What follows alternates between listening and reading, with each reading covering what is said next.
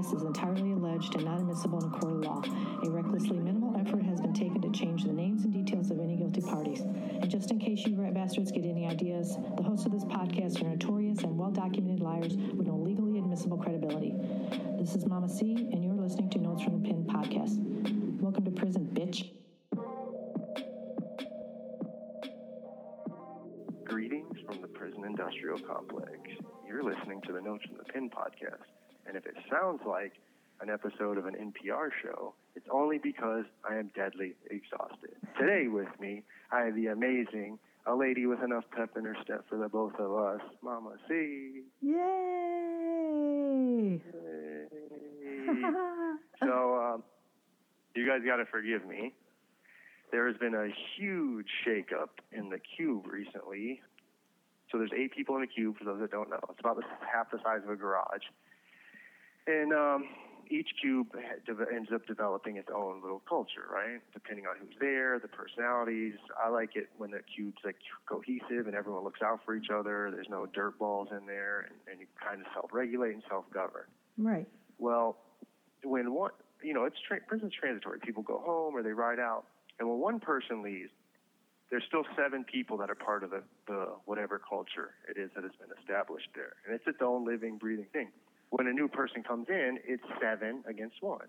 And I don't mean adversarially. I mean there's 7 people that are reinforcing the culture that currently exists in the cube, and there's one person that's either left to get the fuck on, or to, in most cases they adapt. They go in the flow of the river, Yeah. Well, recently, what's today? On Thursday.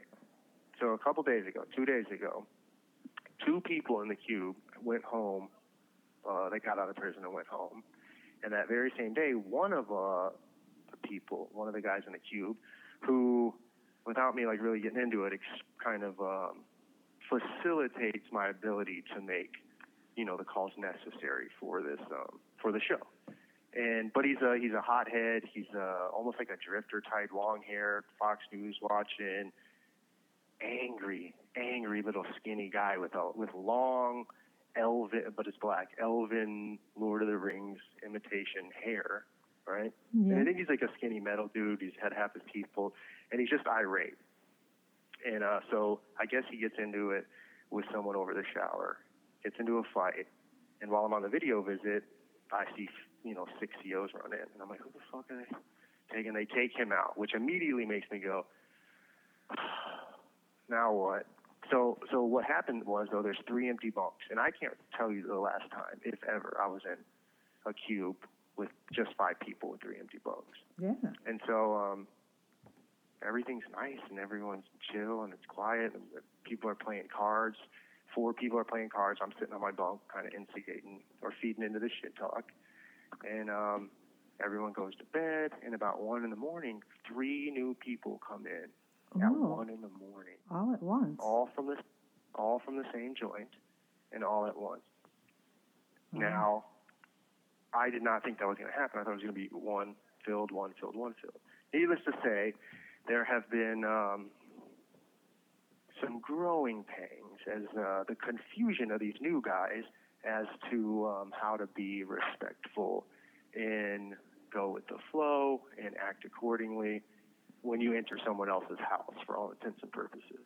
Right. And it was going on, and we talked, one of them's a young kid on my side, talked to him and said, listen, because he started seeing some sloppy behavior, right? If you...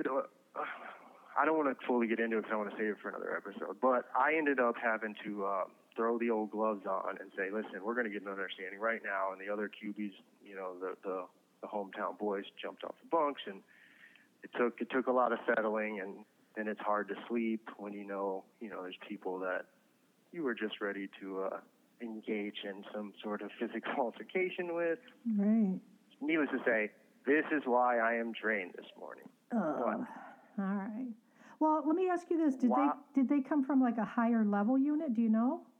Sounds like they did not. They actually came from Carson City Level 1. Which, remember, I was in Carson City Level 4. Those were the first 2 I know. Yeah. But yeah. So and they all knew each other, and they all came from the same joint, and they all spend all day sitting up in the control center. So now there's a different dynamic as opposed to being 7 against 1, it's 5 against 3, who are a cohesive unit. It's not like they all came from different joints. You know? Yeah, I can see it. Yeah. Anyways, it wasn't. We just had to establish some rules, and today it's probably going to continue. We're going to hash it out for good and make some decisions on who will either falls in line and stays or needs to go. Yeah. So, well, hopefully it'll figure out.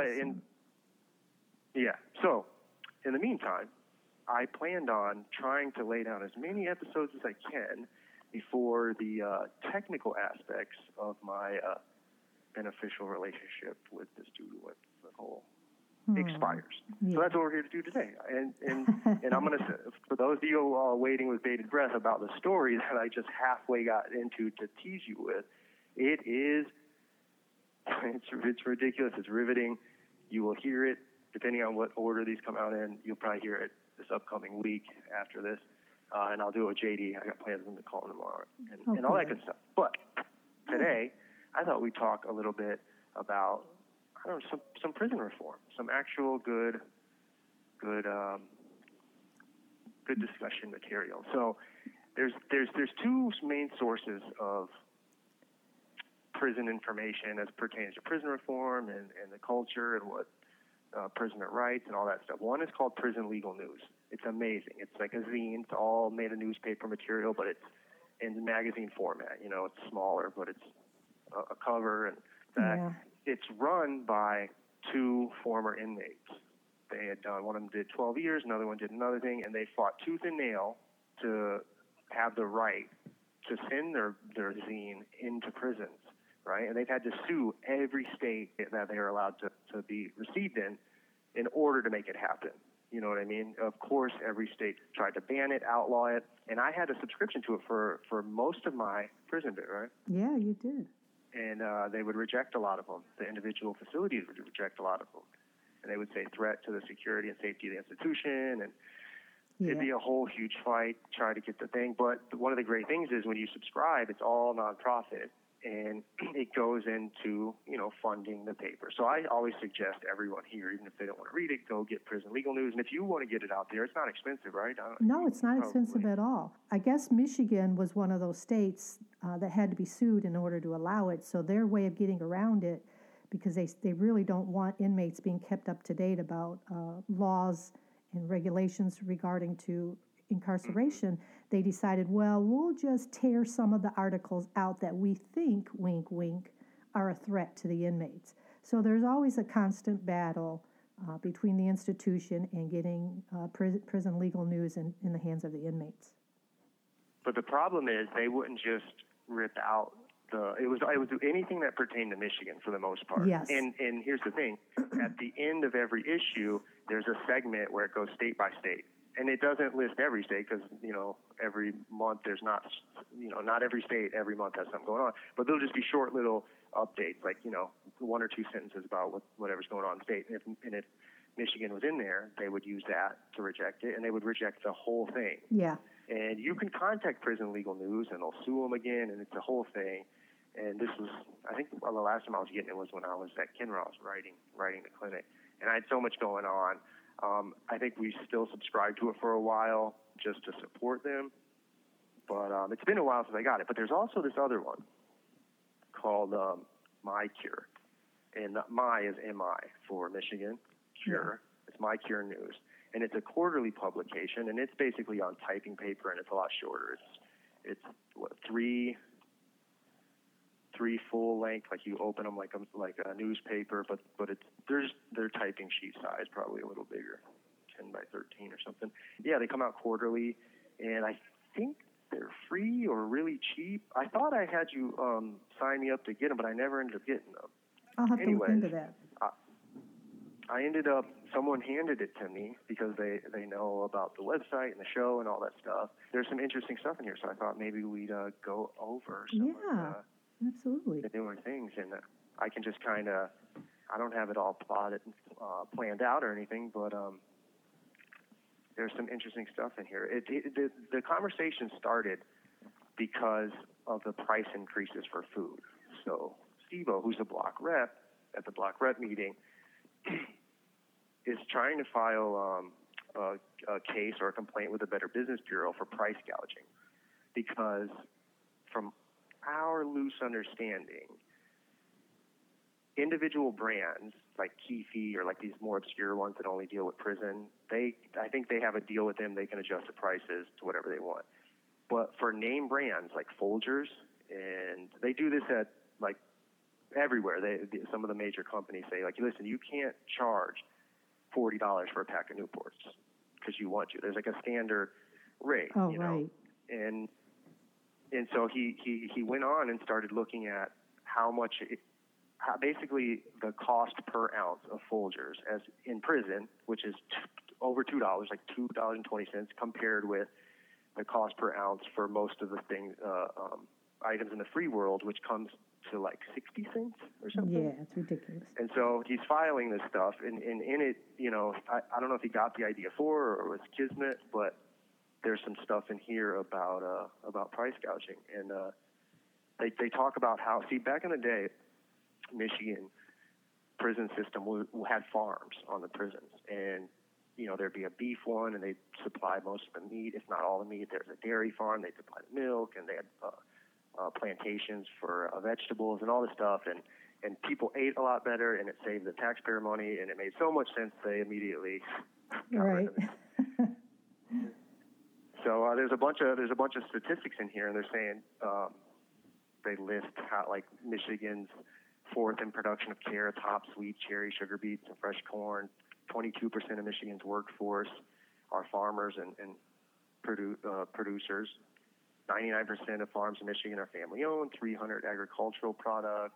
It's just a bunch of good stuff, and they say if the state of Maine can locally source much of their food for its incarcerated men and women, surely Michigan farmers and producers can provide for those incarcerated in Michigan. Right.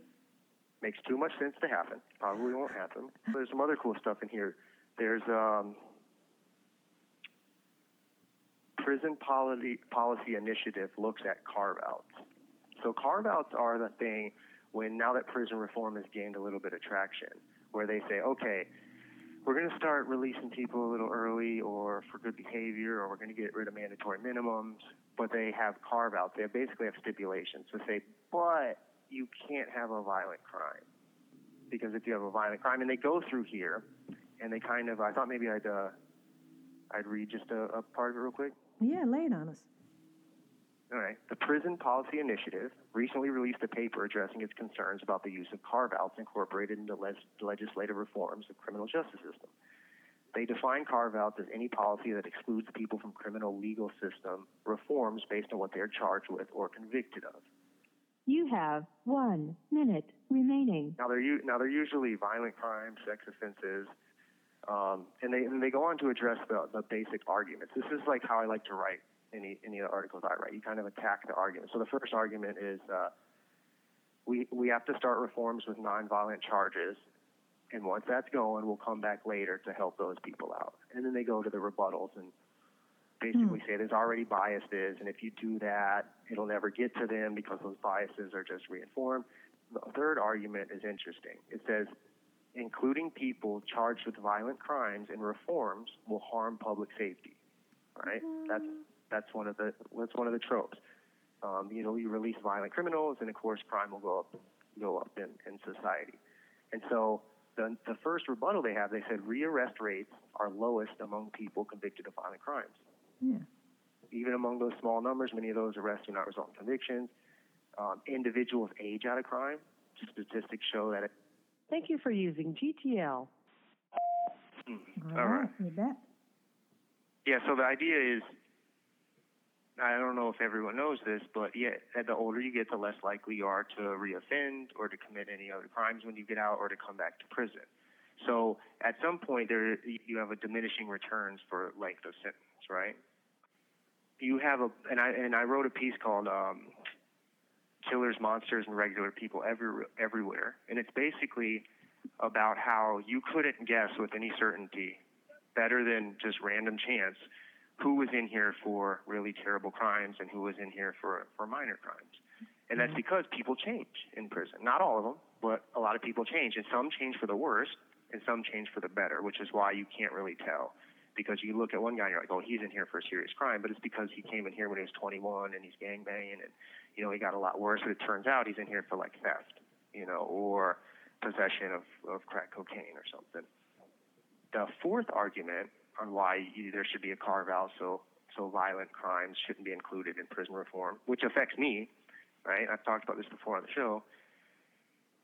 It's my understanding that that the purpose of classifying someone's crime as violent is to show that they are willing to resort to violence as a choice and capable of carrying out that violent act. Basically meaning they have the type of personality and demeanor willing to use violence to solve problems or address things.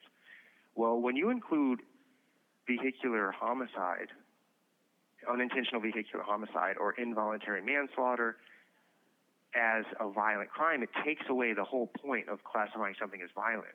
Because the whole point is to show that that person is capable of choosing violence as a reaction or a solution to something. So if it's an accident, it misses the whole spirit of the law of classifying it is that. And the argument number 4 says people convicted of serious offenses do not deserve mercy or reform, which is insane unless you're either going to execute them in prison or you're going to keep them in here forever, right? Because if you're going to let them go, you definitely would want them to be reformed and to feel maybe some sense of compassion at some point. Right. Yeah, you know, in the beginning when it came to Michigan, I figured the reason that they're one of the, I believe it's 4 states left that still do not have some form of earned credit or good time. I used to think it's because they just don't understand what really happens, but I don't believe that. The legislators know now that it doesn't work for many, many reasons, and there's lots of good examples. I believe it's because the prison lobbyists, and that's why we're having such a struggle in our state for prison reform. Yeah. Well, I think that is certainly a part of it, and I wouldn't know. It's a good. It's definitely a facet of it. I also think one of the issues is that politicians have become masterful, even though it doesn't take a lot to become masterful at this. It's actually rather easy nowadays. They've become masterful at hacking into emotional triggers in the people, and fear is the most primal, most reactive of those emotions that they've learned to trigger psychologically, right? Yeah. And so being able to stand on at a podium or a rally or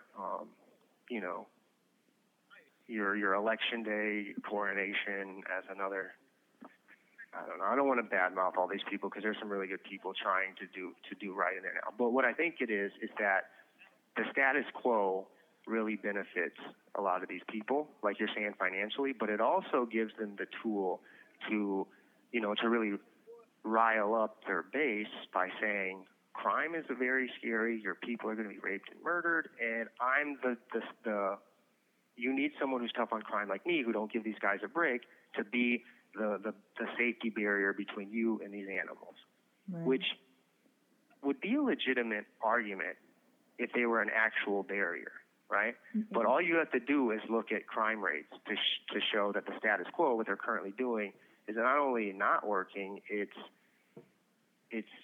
increasing. Crime's increasing. Yeah. The violent crime's increasing, general crime's increasing.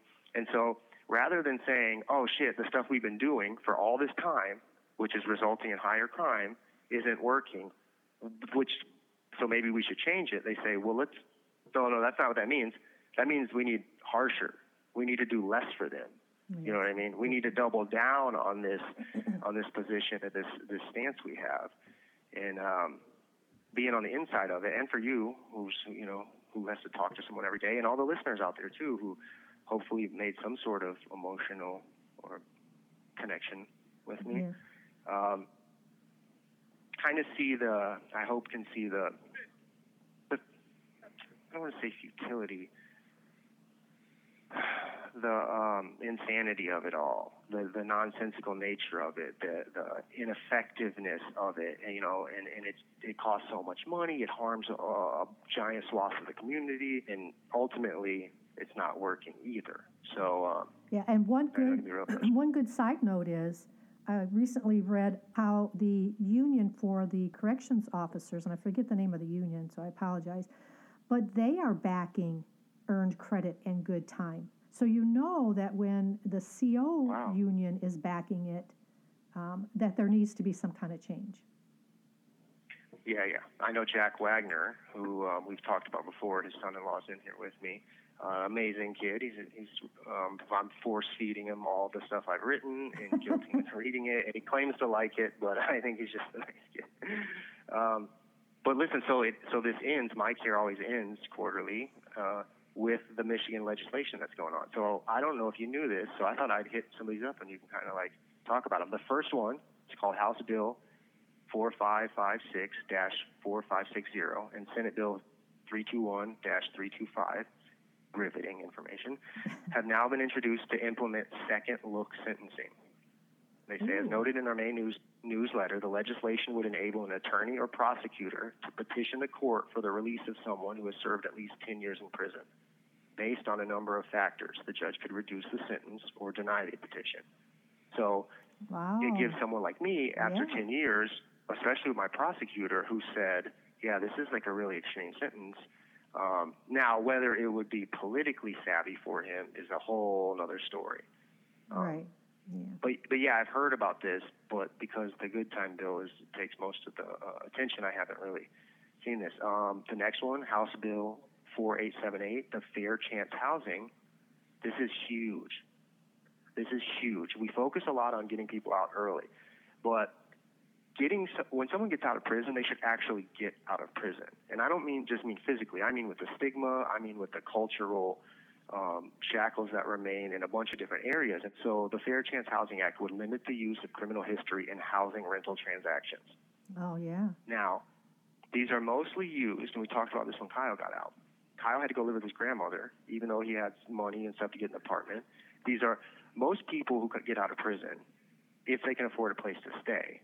Where do you think it's going to be? Well, what kind of dwelling? Oh, run down, broken down places. But not houses or gated communities. Oh, no. Or apartments. No. Apartments. No. Yeah. It'd be apartments.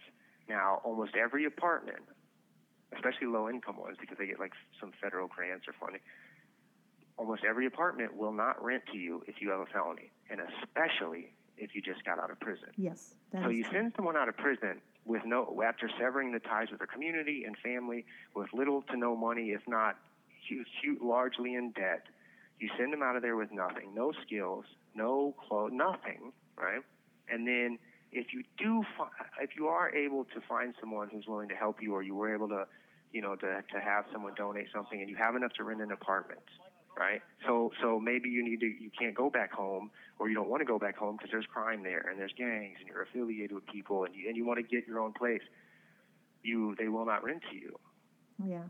And it's the same thing. And there's been an initiative called Ban the Box with trying to get a job. They ask, have you ever been convicted of a felony? And if they check yes, most places will just toss it into the slush pile. You're done. You're out of here. Yeah. So people that should be getting help with housing and with employment are stifled from it. And then when they do go back home into the community that maybe they needed to get out of, and they are broke because they can't get a job, and they start doing borderline stuff or completely illegal stuff, they start selling weed or coke or pills or whatever it is, or God forbid they start stealing, what happens? They come right back to prison. Yeah. And society points their finger at them and goes, you are a fucking animal. You cannot be trusted. And I'm not saying everyone who gets out is a victim of this, but I'm saying when you stack the odds against someone to ensure they fail, and then point your finger at them and blame them when they inevitably fail, you're an asshole. Yeah. And so that's what this bill's about. Let me see what Okay, so Senate Bills 376-7 and House Bills 4173, 4348 would create the Michigan Sentencing Commission. Brilliant. Someone smart out there that which would analyze sentencing and release policies and make recommendations to modify sentencing guidelines based upon analysis. Yeah. The bills have been passed by each chamber and are awaiting reconciliation. Wow, that one. Now that makes a lot of sense. Now these are stuff. If you read The Reformation of American Incarceration, which is my big philosophical treatise, to change the current system into something that works a little bit better, it calls for things like this. Yes. Sentencing committees, psychological evaluations, sociologists, criminologists, all this other kind of shit. So that's a real good one. And it sounds like it's doing well. I haven't heard much about that. There are some budget bills, $7 million for body cameras for correction officers, $11 million for medication-assisted treatment for substance abuse, which will provide treatment for 1,200 incarcerated individuals. Mom, that's a good one, yeah. I would be willing to bet you. Well, if you had to guess, what do you think the percentage of currently incarcerated peoples have addiction issues? If I had to guess, I don't know, probably half? Yeah, I'd say closer to 3/4 have issues with substance abuse, and of those, probably a similar number, 3 out of 4, are in prison for something related to that. Right. To using drugs, selling drugs, or doing something to get drugs. But then you come in here, and they have what's called, I think I spoke about this before, the MAP program, which I think is at 3 different prisons, and I think there's like 100 people at each prison, so that's 300-400 people out of nearly 40,000 inmates. And if there's waiting lists that are years long and all this stuff. And I'm not claiming there's like some grand, easy, snap your finger solution, but we got to start thinking smarter about some of this stuff. So this one's, so that's one of the things for this budget bill. They're trying to get over $4 million for programs to provide reentry services, $2 million to create and support juvenile justice services, $1.5 million for State Appellate Defender's Office, and then there's the good time credits. The Michigan, here's the update on this. The Michigan Board of State Canvassers has approved a petition. Oh, this is to get good time on the ballot initiative, to bypass the current, grinding gears of, or slow-moving gears of the state, and just get people to vote on it, which, from what I hear, is how Truth in Sentencing, which is the antithesis of good time, was passed in the first place. The citizens voted on it during the old big tough on crime era. You have 1 minute remaining. All right, well, I won't bore you guys anymore. There's a lot going on, though, and if you want to check it out, MyCure, MICURE News. It's a quarterly publication. I'm sure it's nonprofit. Their phrase is MyCure Dare to Care. And Prison Legal News. Go check that out. Anyone who goes to Tribbles, I think you would like that. You get an inside look at it, and these guys are really heroes. They're the reason our phone calls are affordable now, because we were being price gouged, and they sued and sued and sued, and they fought and fought and fought, and then we got so they're actually making change. Listen, there's a bunch we got to deal with. I got to go deal with these cubies. I know this was a little more dry, but I love you. Sometimes these things are important, and people need to get this information out here. We love you. Yes. On behalf of me, Prison Legal News, Mike here, Mama C, everyone else. We are gone. We go. Hi, everybody. Mama C here. For the complete library, full episodes, and bonus content, and mainly to support this cause, visit Notes from the Pen on Patreon. To learn more about Bobby and prison reform, visit our website, notesfromthepen.com, and follow us on Twitter to stay current. This has been another Notes from the Pen production.